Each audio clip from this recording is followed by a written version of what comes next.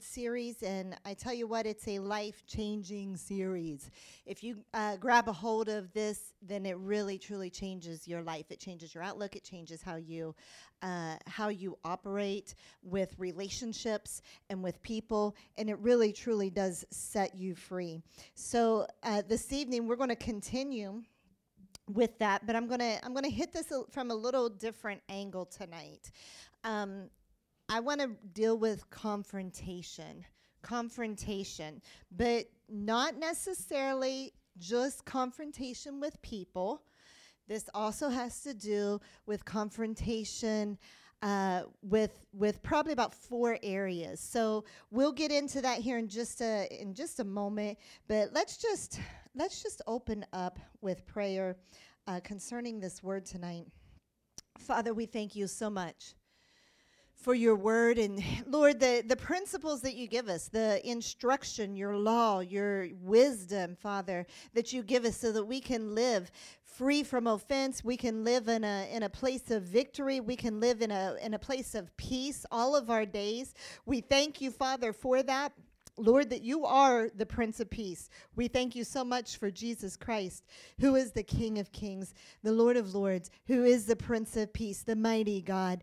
Lord, we thank you that you have sent him so that we can have the righteousness of God, for you are our righteousness, and we praise you for that tonight. We thank you so much for giving us just all good things. There's no turning within you. There's no shifting shadow, but Father, that you are always good and you always love your children. We praise you tonight. We pray, Father, that you give us the revelation that's needed in every individual life tonight. Lord, give us the truth that is needed to uproot anything that the enemy has planted. In Jesus' name we pray. Amen. Amen. Well, most everyone has dealt with things in life that can cause potential offense. You can, especially, you can go to a service one day and the next day deal with something that can be a potential offense in your life. In fact, that's exactly what the Bible says when the parable of the sower. He says the word of God is sown into people's hearts, and then if it hits that rocky soil, it says that they receive it with joy, but because the ground is shallow, and then whenever persecution and trouble comes because of the word, then it shrivels up and it dies. And so because of the word itself, that's exactly how the enemy works. If it falls on the pathway, the birds come in and steal it, and it doesn't even get rooted at all. But if it finds rocky ground in our heart, then there's persecution that comes or trouble that comes. So what the enemy tries to do is he tries to throw in something there that's going to cause us to stumble and give up that word so that we're not activating the word or applying the word in our life. And so we have to watch that we're grabbing a hold of the word, because before it gets strongly rooted, the enemy tries to bring trouble, persecution, or issues, offense, because that's what offense is. It's a stumbling block. It's something that causes a trap or a bait that causes man to stumble. And so if we fall into that bait, we fall into that trap, then the word is stolen and it doesn't get rooted in our heart. And of course, that's exactly what the enemy tries to do. And so we have to be aware of that. We have to be wise as serpents, right? We have to understand the ways of the enemy so that we don't fall into the wiles of the enemy, so that we don't fall into a path of destruction. And so we want to be wise about this. We want to know exactly what is before us so that we can be victorious and come out in the end with victory and with peace. Amen?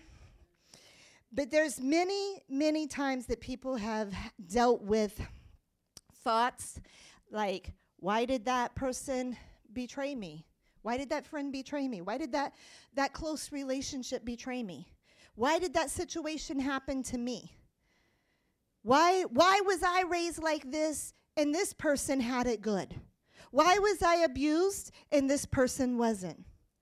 Why did I have to be raised in a home with difficult parents that didn't love me, and then this home here just seemed like they had the most loving parents?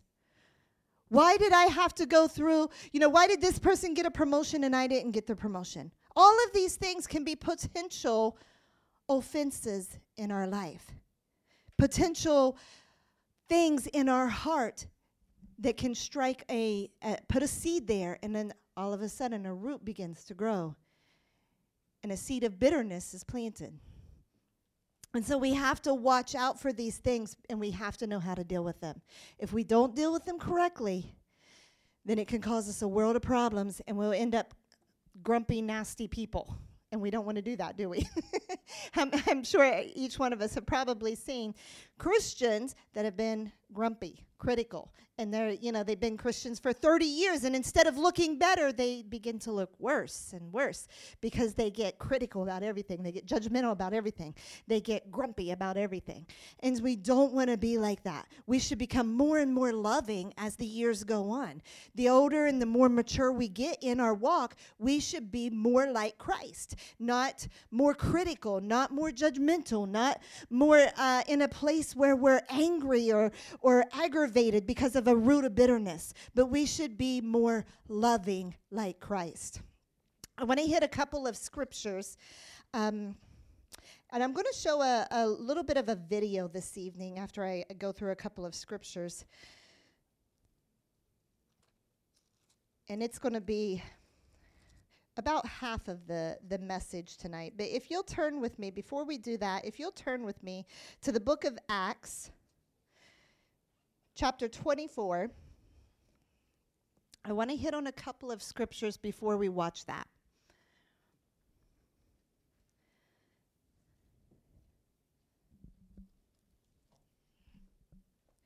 Just to set the framework of where we're going this evening. So, chapter 24, book of Acts, verse 16. It says, "This being so, I myself always strive to have a conscience without offense toward God and men." I myself always strive to have a conscience without offense toward God and men. So we're dealing with the conscience this evening because we talked a little bit on Sunday about how the inner man, no one sees what's in you except for you and, of course, the Holy Spirit. So we have to come to a place where we're holding ourselves accountable because we can, just like the Word of God says that the heart is deceitfully wicked above all things. And so our heart can have one thing in it, but we can show something else on the outside. We can show something really great, but the motive of our heart can be way off.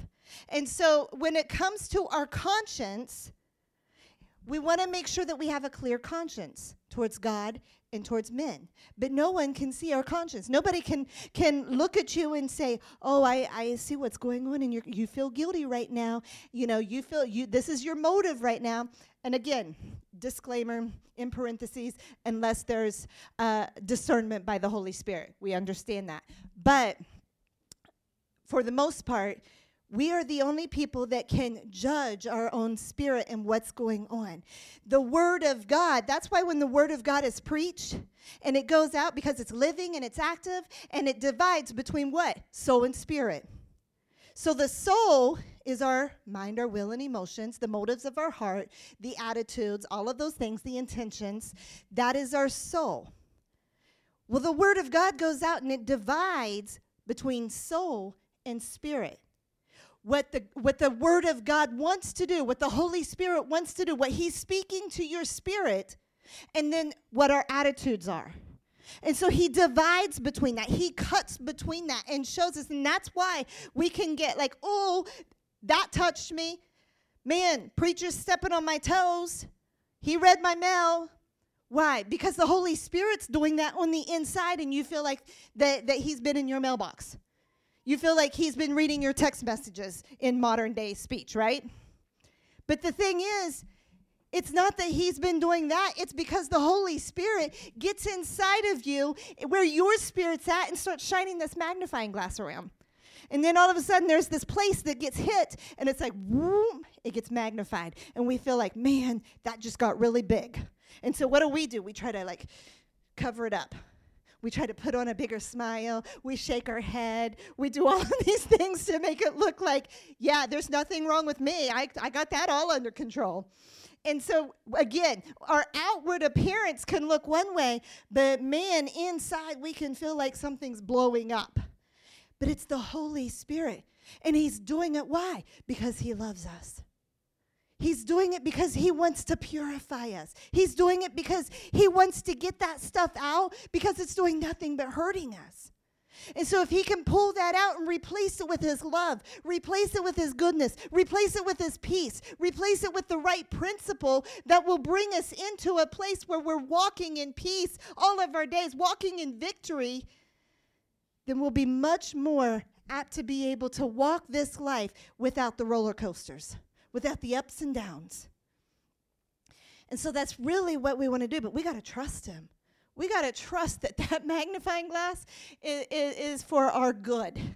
It's not to harm us. His plans are not to harm us, but it's to give us what? A hope and a future. And so we've got to trust the Holy Spirit. Let me read a couple more. Go to 1 Timothy. 1 Timothy.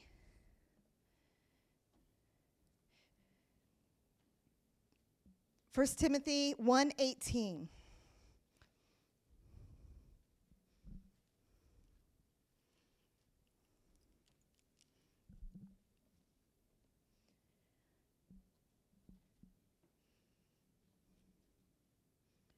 Says, this charge I commit to you, son Timothy, according to the prophecies previously made concerning you, that by them you may wage the good warfare, having faith and a good conscience, which some, having rejected concerning the faith, have suffered shipwreck.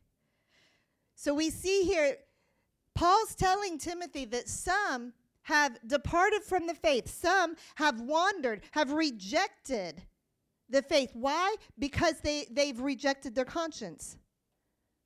So as God speaks to us, we have a choice. We can shove it aside and say, well, nobody sees that. I don't feel like dealing with that. I don't want anybody to see my weakness. I don't want anybody to know that that's what's going on in my life. Or I'm ashamed to talk about that. Or I don't want to deal with that. So I'm going to shove that aside and still do my own thing. And so because they rejected their conscience, their faith began to waver. Because you can only do this for so long as the Holy Spirit is pulling you down a journey and down a path with him, because everybody's journey is different. No one's journey with Christ is the same. Yes, we are all aiming to be like Jesus, but everybody's past is different. Everybody's life is different. So your journey is not going to be someone else's journey. I don't know if you've ever dealt with someone where it's like, when they became a Christian and then this happened, and so 20 years later, they're trying to make everybody else's walk with God look just like theirs. And they're trying to, well, you need to do this now, and you need to do this now. I remember a guy one time came in to services years ago in an older church that we had attended, and this guy, he had longer hair. He went up to the altar, he bowed down, he asked Jesus into his heart. Service wasn't over for probably 3 minutes. And one of the older Christians went up to him and says, "You need to get your hair cut, brother." Like, what did that have to do with his Christian walk? And it's like, you got to let the Holy Spirit be the Holy Spirit in someone's life. You're not the Holy Spirit. And so I'm sure that turned him off and confused him and probably felt like, what am I doing? I felt really good. I felt like my burdens just got lifted and now one just got put on my shoulder. So we have to make sure that we're not pushing our walk onto someone else's. Yes, there's certain things in place in the Word of God that we're to follow and we're to help and to guide and to counsel, but you're not someone else's Holy Spirit. I got a little bit off track there. All right, so Same book, 1 Timothy. Let's look a little further. In chapter 4,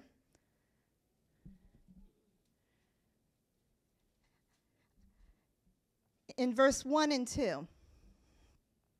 Now the Spirit expressly says that in latter times some will depart from the faith, giving heed to deceiving spirits and doctrines of demons, speaking lies and hypocrisy, having their own conscience seared with a hot iron. So it can come to a place where our conscience can be seared. If we continue to ignore what the Holy Spirit's telling us to do, if we continue to ignore where God is trying to lead us and to guide us, then we can become numb to the things of the Holy Spirit, and our conscience can become seared. If you've ever seen something seared, it's completely burnt apart. And that's not who we want to be. So we can't ignore the Holy Spirit. There's been some people that's been in so many church services, heard so many altar calls, and they just play around with God. And they get so used to it that it's almost like they get numb. And there's a concern that their conscience can become seared to the point that they won't even feel the Holy Spirit anymore. So we got to understand that our walk with the Lord requires us to respond to the Holy Spirit. So those hidden places that no one sees except for God, we've got to respond to him. We have to respond to the presence of God and what he's trying to do in our life. So when I talk about confrontation, I'm not just talking about confrontation with people. That's one aspect of offense. But we can be offended because of things that we've gone through in life. I went through this, someone else didn't go through that. They had this, I didn't have that. And we can get hard-hearted because of things that we've had to deal with that someone else didn't. It wasn't their story, and it seems like they had it a lot easier. And so even those things can cause a bitter root where it may not be a person that you're mad at, but you might be mad at God. Why did God allow this to happen to me?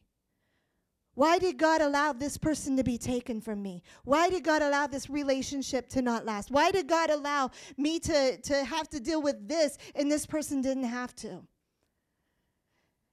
And we've got to confront those things. So there's 4 areas. If you're taking notes, I want you to write this down. There's 4 areas that we have to confront in our life. The first one is issues or misunderstandings that we have with people.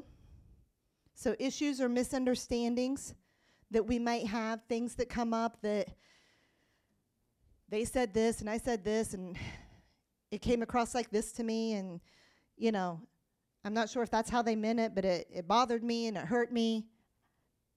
I need to deal with that. I need to deal with the misunderstanding. I need to deal with the issue. I need to get clarity. Things that cause tension and discord in a relationship. It has to be dealt with.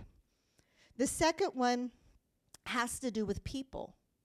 And I know the first one has to also deal with people, but sometimes it can deal with one person or a group of people. But the second one has to do more with boundaries.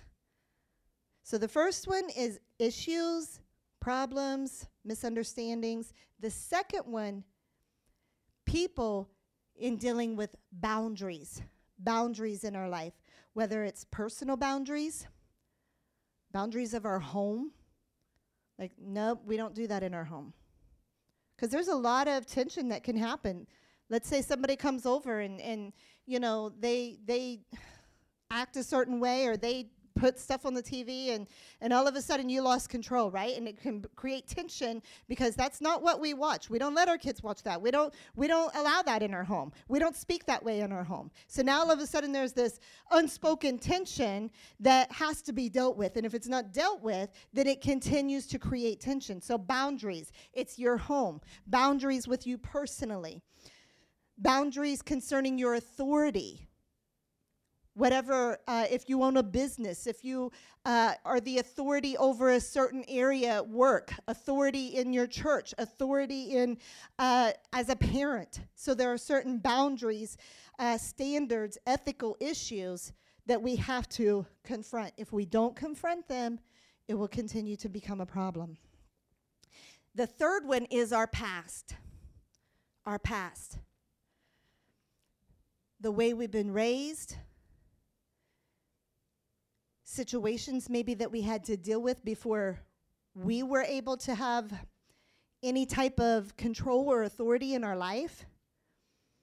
Things that maybe that were done to us that we were a victim of. Things that have happened that have not been dealt with. We've not been healed from. Because our past will dictate our future. Many people make decisions for their future based on their past, whether they realize it or not. A person that's been in a bad marriage, just giving an example, and then they're out of the marriage. Well, I'm never ever getting married again, because that was a bad marriage. That was a bad husband or wife. Therefore, they're all bad.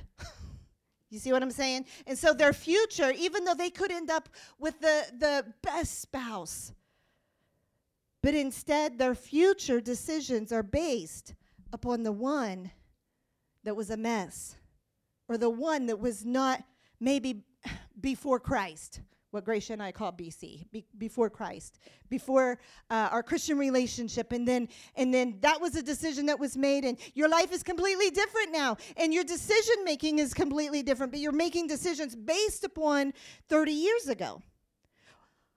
Or I'm never trusting anybody with my heart again. I was betrayed by a friend, and I'm not letting anybody in. So therefore, I've gotten cold, I've gotten hard, I don't let anybody see me. I don't let anyone get close to me. So therefore, I this trust thing, not doing it. So you could be missing out on friendships. You could be missing out on relationships that could be healthy and good because of this one bad experience back here. You see what I'm saying? How many people quit going to church because of one bad church experience? It doesn't mean that every church is bad, but because of a bad experience that didn't get dealt with and confronted, then therefore I'm not doing it ever again. The last one is our sins and our weaknesses. Our sins and our weaknesses. That's two different things. One is, the things that go against God. Obviously, the things that he says that we're not to do, those are sins. Our weaknesses can be things that maybe we're just not majorly strong in. But it can still cause problems in our relationships. It can still cause problems in our life. Like procrastination.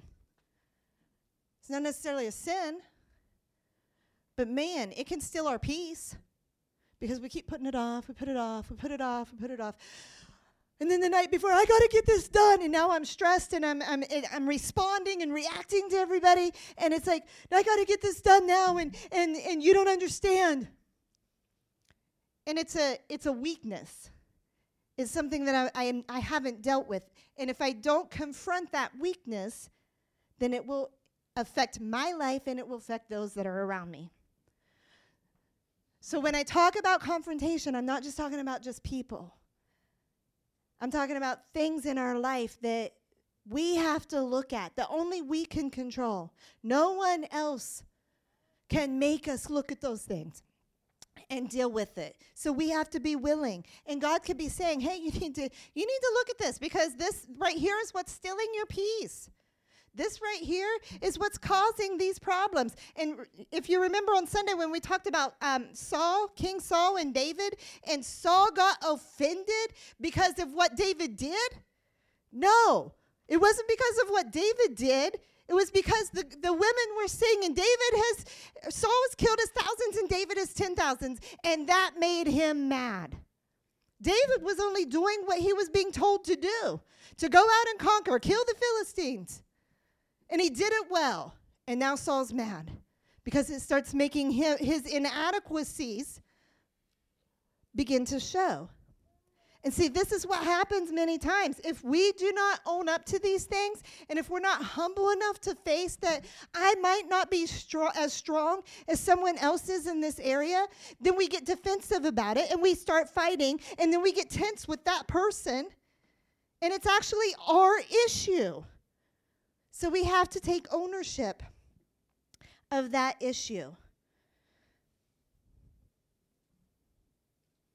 All right, let's go ahead and I'll finish up the rest of the closing comments.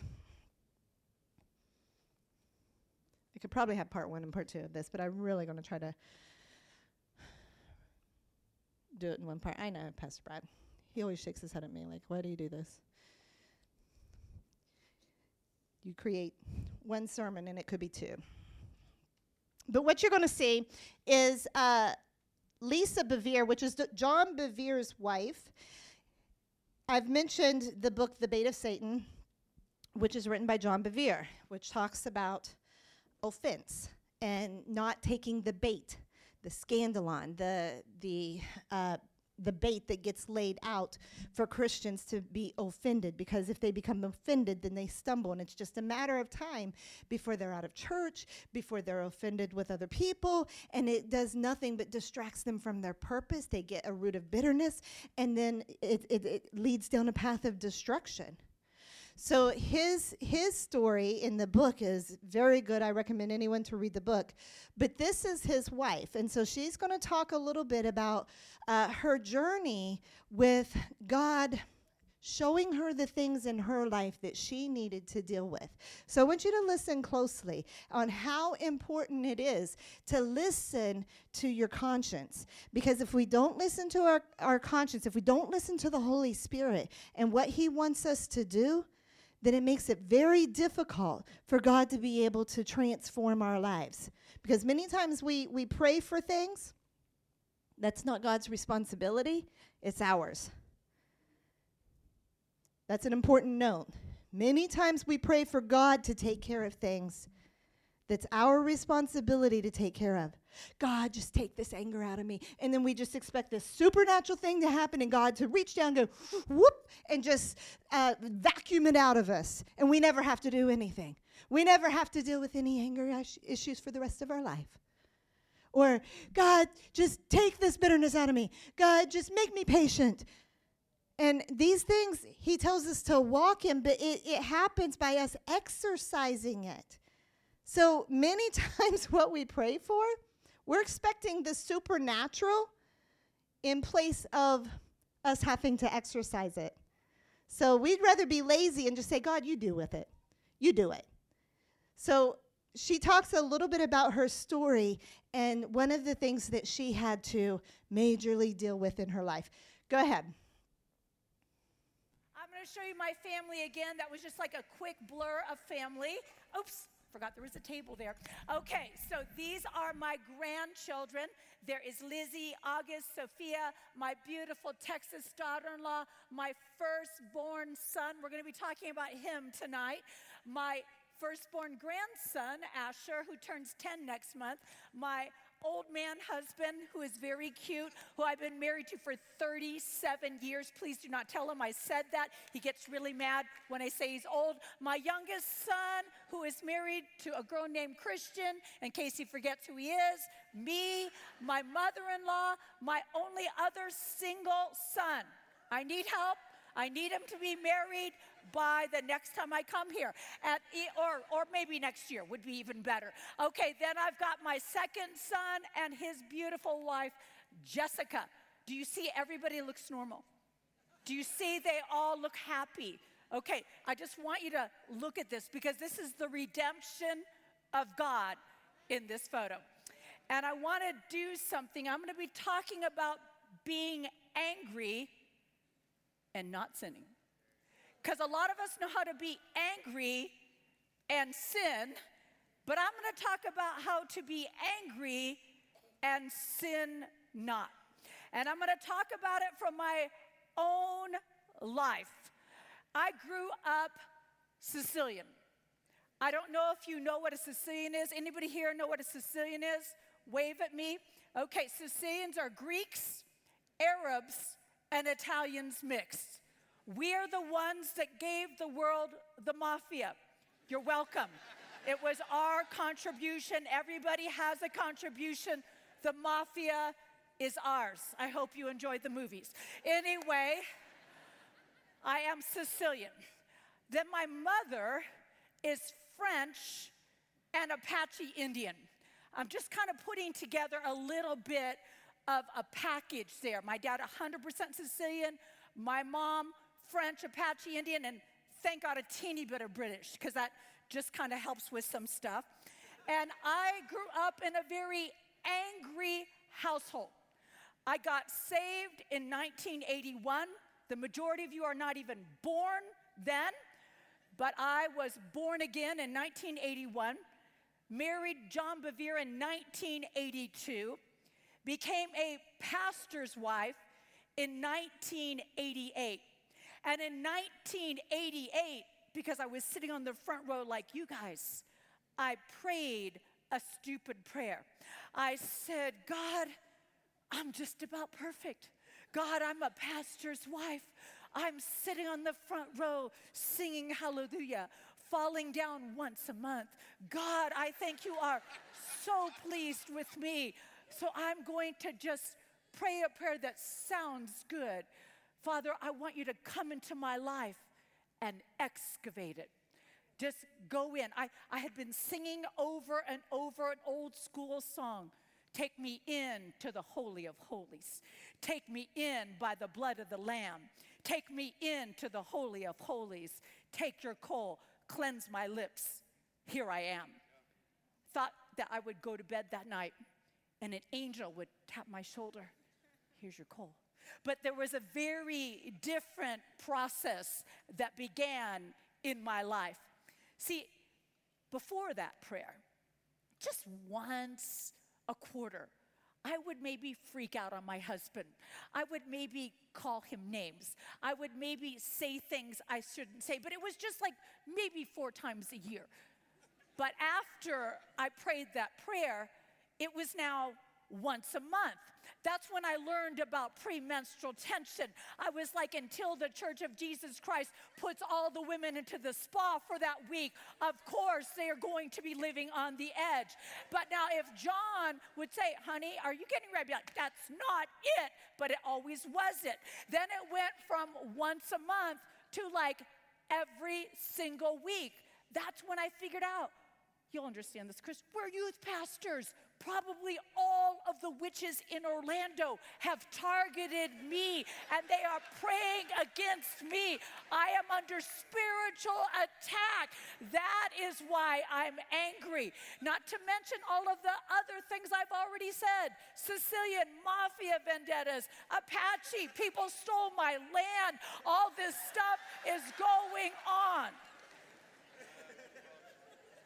I began to be afraid to open my mouth. And I have one of those husbands that, like does not let something like stop. So like if we were having a fight and it was nighttime and we went to bed, now we were word of faith people, so I would say to my husband, I forgive you by faith. I don't even know what that meant.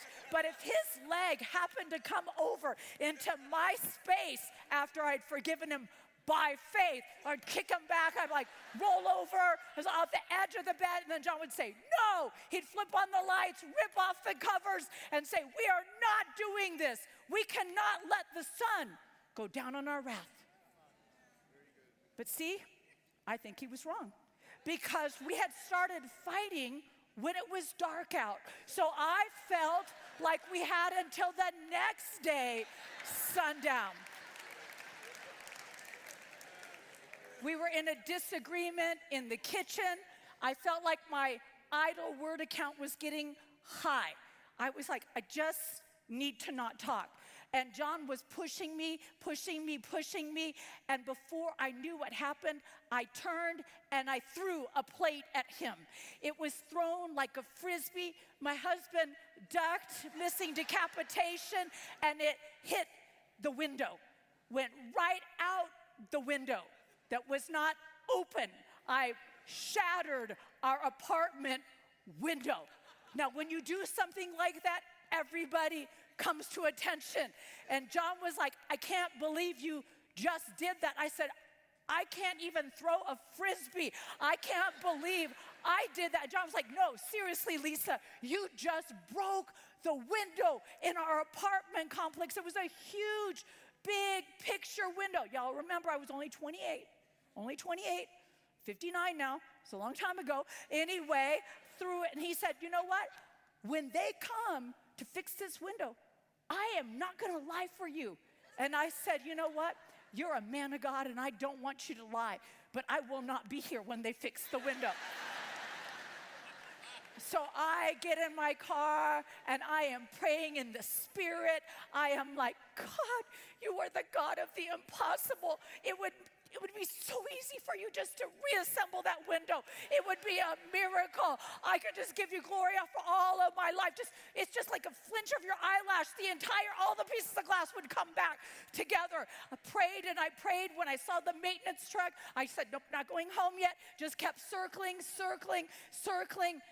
And when I came in, my husband looked at me and he said, you must have really been praying. And I said, I was. I prayed for everything I could possibly think of. And he said, well, the maintenance man came in while I was on the toilet. So your 2-year-old son let him in. And when he walked in, he saw the broken window and he said, whoa, what happened here? And he moved the sofa away from the window, looked down, and there was a metal Tonka truck. He picked up the truck, looked at my husband and said, say no more. This is why we have insurance. We understand that 2-year-olds do things like this. These kind of things happen. And John said, I just decided to follow his instructions and say no more. So I went from broken, I'm so sorry, God, imagining people seeing me in church. Youth pastor's wife breaks picture window at Post Lake Apartments. I always knew she had a problem. Went from shaming myself to justifying myself. You were going to uncover me and see what God did. I remember no longer feeling quite so bad about it. Yeah, I probably shouldn't have thrown the plate, but you shouldn't have pushed me. That's the way I began to reason. I know nobody in South Africa would ever think like that. Then I had my second child. Now, I want to explain something. One child is an accessory. You take them out, you dress them up, they behave well. It's all a trick to get you to have more children. When I had my second child, I remember thinking, what have I done? I will never brush my teeth before noon again. Every single day was just chaos and mayhem. And we only had one car. John would take the car to work and then come home, look at me.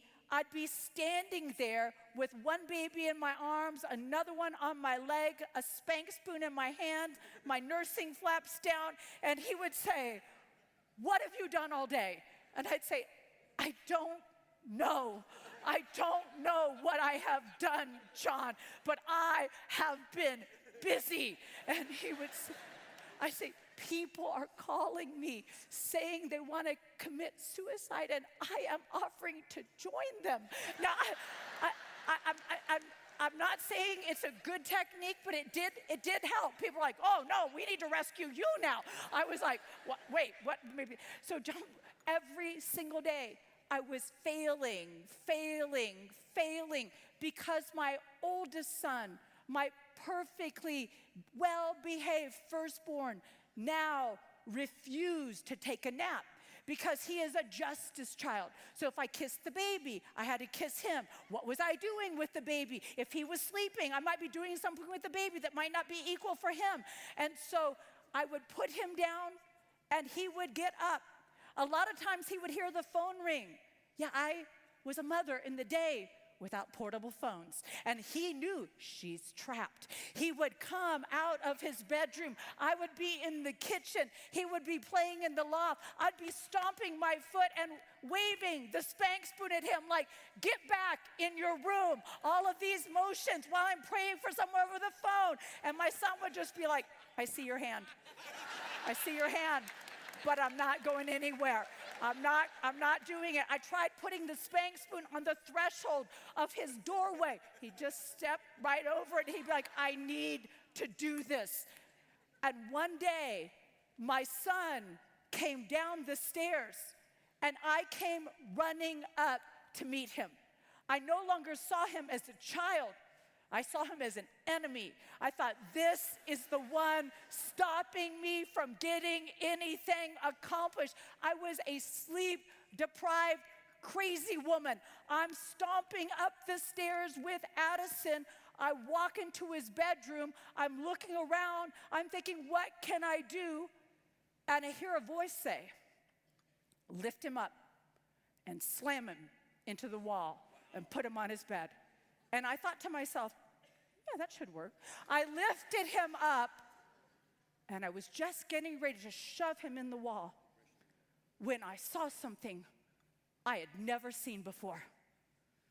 See, my son was not afraid of what I was going to do. He had no idea what I was going to do. He was afraid of me. And when I saw the fear in my son's eyes, I remembered my own growing up in a physically and emotionally abusive household. And every time I was slapped, and every time I was kicked, and every time I had been shoved into a wall, I made myself a promise, and it went like this: I will never treat my children this way. But there I was, a born-again pastor's wife, getting ready to slam my son against the wall, and it broke me. I put him down on his bed. I said, Addison, I'm so sorry. I'm so sorry Mommy scared you. I went running downstairs, and I hit the carpet, and I wept until my entire being was empty. I said, God, it's not the witches in Orlando. God, it's not the Apache. God, it could be the Sicilian, but you're bigger than that. God, it's not my mother. God, it's not my father. It's not John. It's me. I have a real problem with anger, and I don't know how to be free. Wept and wept. And then Book of James says, confess your sins one to another, that you might be, what? Healed. See, I was forgiven when I confessed it to God, but I was healed when I confessed it to my mother, and then I was made accountable when I told my husband what almost happened. And John had no problems being my accountability partner because he had been on the other side of that anger. I want to read to you from the book of It's a powerful testimony. Powerful testimony. And of course, God is using them, all around the world today, her and her husband, and the things that they've been able to pour into nations, actually.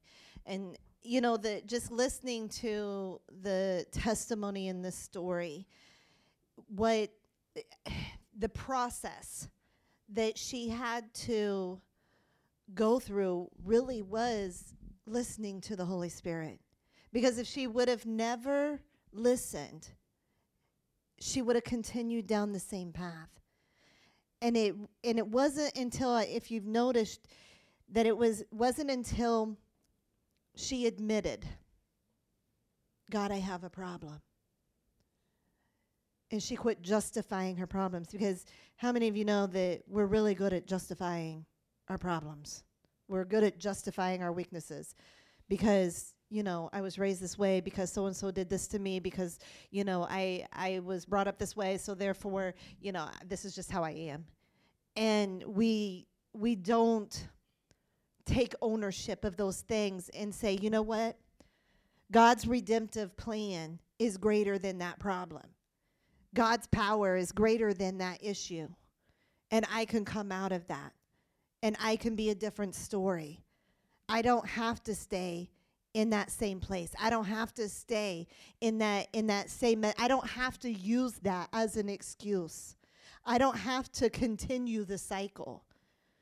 And so, the things that we often deal with when it comes to confrontation, people have a lot of different defense mechanisms built in, and we went through a lot of those in matters of the heart. But you have to find the thing that you tend to do, because you have to address it. Because in order to confront, that means you can't run. You can't run from it. Some people try to run from their problem, from their situation physically.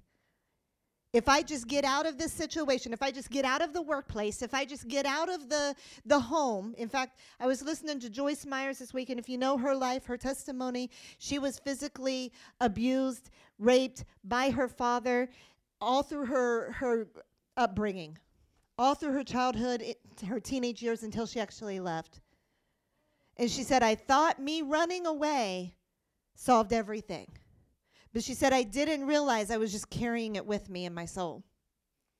And so she continued to run. But if you've heard any of her testimony, she carried it into her marriage. She married another guy that was not good to her. And so it was just this cycle for a while, until she was willing to deal with the issues, and until she was willing to confront what was going on and what she needed to fix herself. Not meaning that she was to blame for everything, but what had happened affected her. And it caused her to see life through a certain perspective. And just like I said earlier, our past can cause us to see things through a lens like, I'm never going to do that again. And it can cut us off from blessings in the future. It can cut us off from the goodness of God in the future. Because, no, I'm not going to allow that to ever happen to me again. I'm going to create this wall to keep me safe. I'm going to create this security. And I'm not going to let anybody in. I'm not going to let anybody touch me ever again. They're not going to see me. They're not going to see my heart. They're not going to. And so what happens? All these things of the enemy begin to come out. Pride, right? Fear. All of the seeds of the enemy that he plants is what we use as protective measures. And it's only until we allow Christ to touch those areas are we redeemed. Because it takes the love of God and the trust and the faith in God to touch those areas, redeem them, turn them around, give us the right perspective, give us a God perspective to receive the love of the Heavenly Father. And only then are we able to actually be healed from that. Then when we're healed, it doesn't matter what people do. Because then God is our source. No longer is man our source. No longer are we looking at man to heal that part of us. No longer are we looking at man to give their apology for what happened. No longer are we looking at a person to say, I'm sorry, or here's restitution for what I did. Because when God heals it, he becomes our source. He becomes the one that we receive all the love from, and we don't need it from man anymore. He becomes the one that we trust in, and we don't trust in man anymore. Now we can freely do what? Love man. By what? The power of God, the love of God. Because now it's coming from him through us to others, and it doesn't have to be reciprocated. And yeah, it's a challenge at times. especially when we become invested, especially when we invest in someone, because that's when it can really, truly hurt. When we invest, then we want the reciprocation. But sometimes it's not always there, and that's when it can really hurt. So then we have to come back to this place and say, why? Why did that hurt? What's going on? Am I experiencing rejection? Am I experiencing, an identity issue? Do I not know who I am in this area? Am I experiencing not understanding the Father's love? Am I experiencing fear of something? So we got to go back to the root of things. And sometimes we have to go to a person and talk these things out and say, hey, this is what I'm feeling right now. And man, sometimes we have to be taught how to do that. Because, like I said, many people will run. They'll run physically from something thinking that's going to solve the problem. I'll run from my job. It's just, I just need a new job. I just need a new job. Now, I'm not saying that you don't need to step into new places sometimes. I'm not saying to never look to better yourself. That's not what I'm saying. But if you're at your new job and you're still not happy, and you're at another new job and you're still not happy, and it's just a cycle, then you might need to look, is something else going on?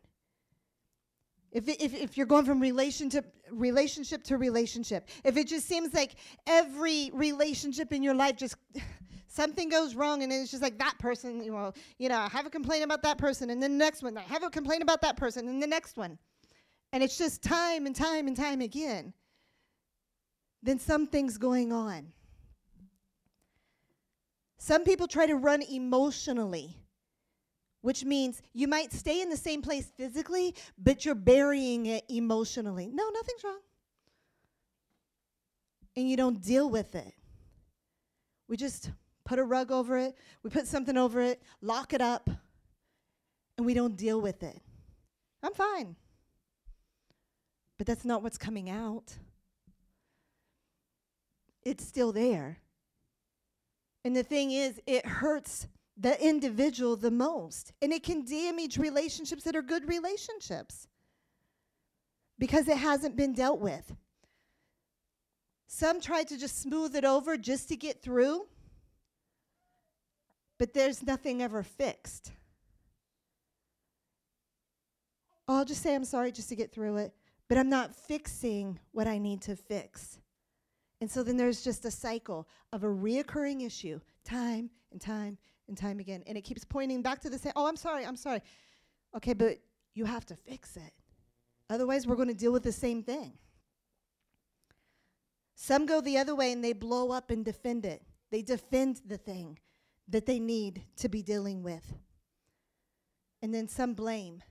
Now, there's a lot of other things, like a lot. There's a lot of defense mechanisms. But again, if you listen to the Holy Spirit, He's going to show you. The people that I think that I think of in my own life that are the most mature, they have something in common. They're able to confront someone anytime there's a problem, and they're able to confront in love. Not confront like, what did you do that for? You're being a total jerk. Not confront like that, but confront in a way that is godly and loving, and be able to work through an issue and talk about it maturely and come through it and be able to have the relationship restored. People like that have wisdom. So we don't need to run from things. We need to be able to confront things. We need to be able to be men and women of God that are mature. Let's flip over to Ephesians.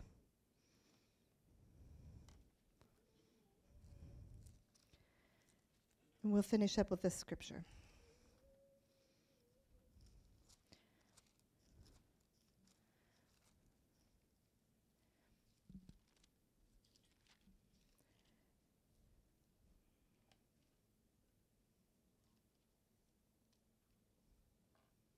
Ephesians 4:11.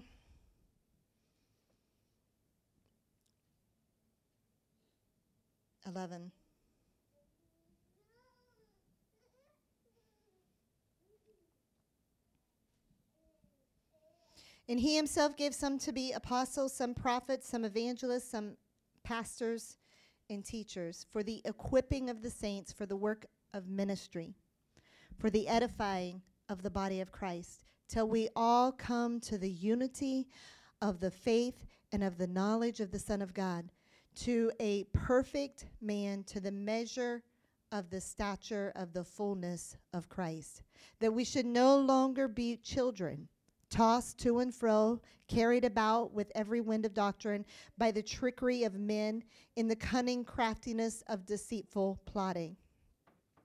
But speaking the truth in love, may grow up in all things to him who is the head, Christ.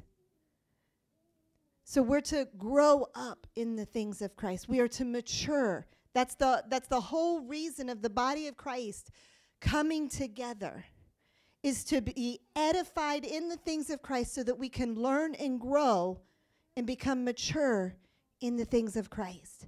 But if we find ourselves in a place where we're coming to church and it's just an action that we do, but we never apply the things of God outside of that, or if we've been a Christian for 20 years, but we've stopped growing, and we've not seen growth in our lives, then we have an issue that we need to look at, because we're never going to be perfect until we go home to be with Jesus. So we all have growth to do, which requires what? Humbleness. Humbleness. This really should be a mark of the Christians. Humbleness should be the very thing that people look at in our lives, and they can see Christ on us because we're humble. Because in that is also love. Because when we're humble, we're going to have love. But the humbleness of Christ means that I don't have to fight for me. I don't have to. My security is in him. And if it means that I need to look at something, as much as it may hurt my pride for someone to say, you know what, you've got this, this, and this, and you really need to deal with it. And if I look at that, and I know that that's true, then I should be able to say, yes, I do. You're right. I need to deal with that. That's something that I'm not yet fully developed in. But it takes us confronting those things in our life. And it takes humbleness.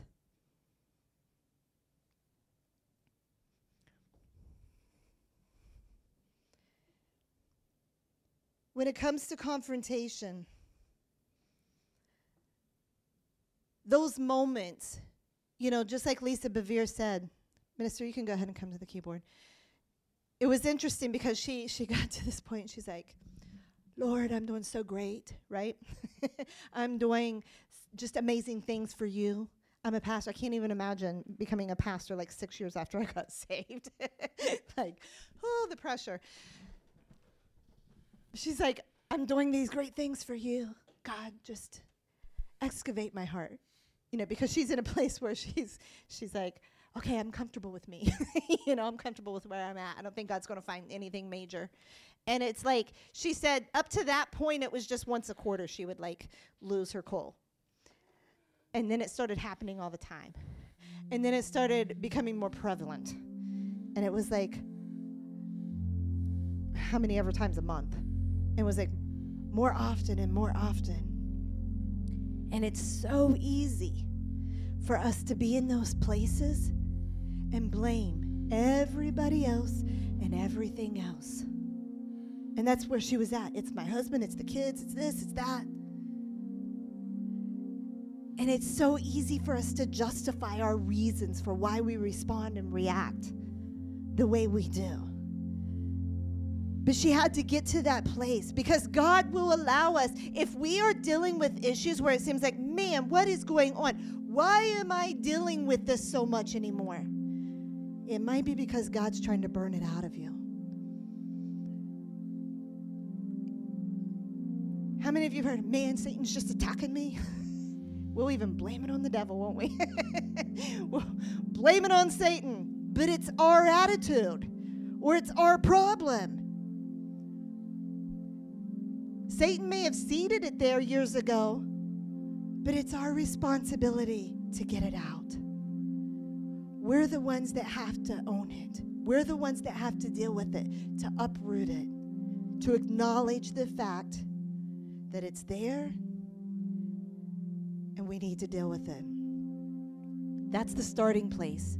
Because outside of that, we won't get anywhere with it. It'll stay, and God will just be like, okay, I'm going to wait until you're done. I'm going to wait until you're done blaming. I'm going to wait until you're done doing this, but I'm going to tell you, you're going to see the cycle of this over and over and over, and you're going to deal with this issue again and again and again and again until you finally get tired enough that you say, I surrender. I give up, God. Fix me. I have an issue. I remember hitting a place that was very similar to what she was saying, only it wasn't an anger issue. But I was trying to,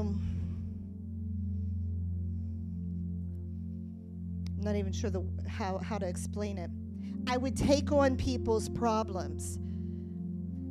I would take on their issues and try to go to them and say, if you'll just do this, oh, if you'll just do this, if you'll just say this to them, and if you'll just do this for her.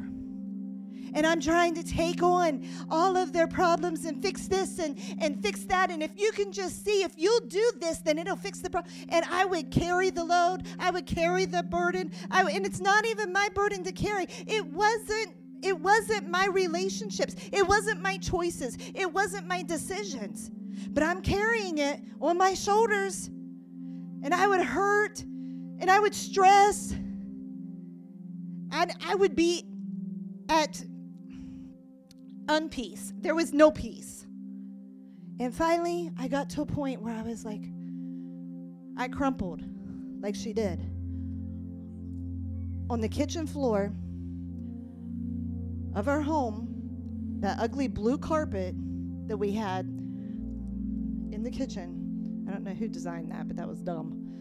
Blue, bold blue, solid, not even variegated, solid blue carpet in the kitchen.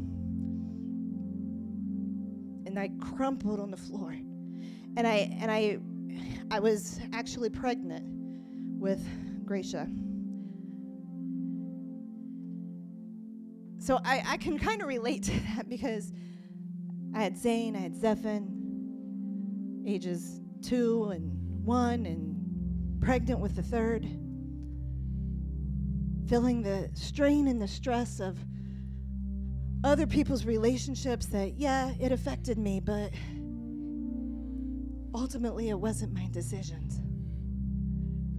And I cried out to God and I said, I'm done. I'm done trying to control this. I'm done carrying it. I release it.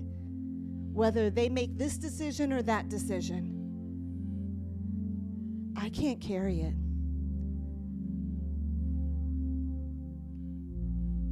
I can't be the one to carry their relationship.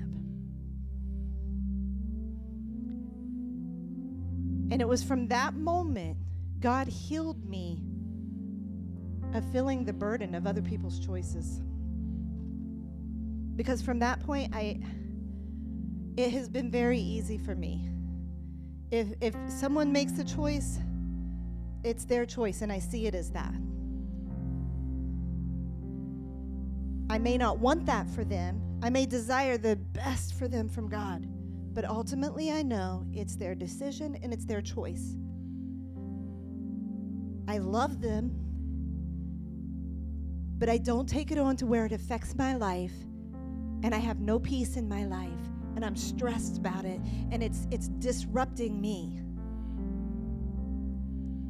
So from that point, it changed. But I had to get to that point, too, where I emptied it all out. And I didn't make any justifications anymore. It was, God, I give this to you. and I was done. And see, that's the thing. We have to be ready to be done, whether this happens or this happens, and that's the thing. We hold on to things sometimes because, yeah, but if I let go, then this will happen. If I let go, then I'm relinquishing control. If I let go of this, then this person may get this, or whatever we're thinking, whatever are the attitudes of our heart, the motives of our heart. That's what we got to get real with. And that's what we have to release. And be okay with how God chooses to deal with things, or how man makes their choice. And you live your life focused on the will of God and the purposes of God for you. Let's go ahead and stand.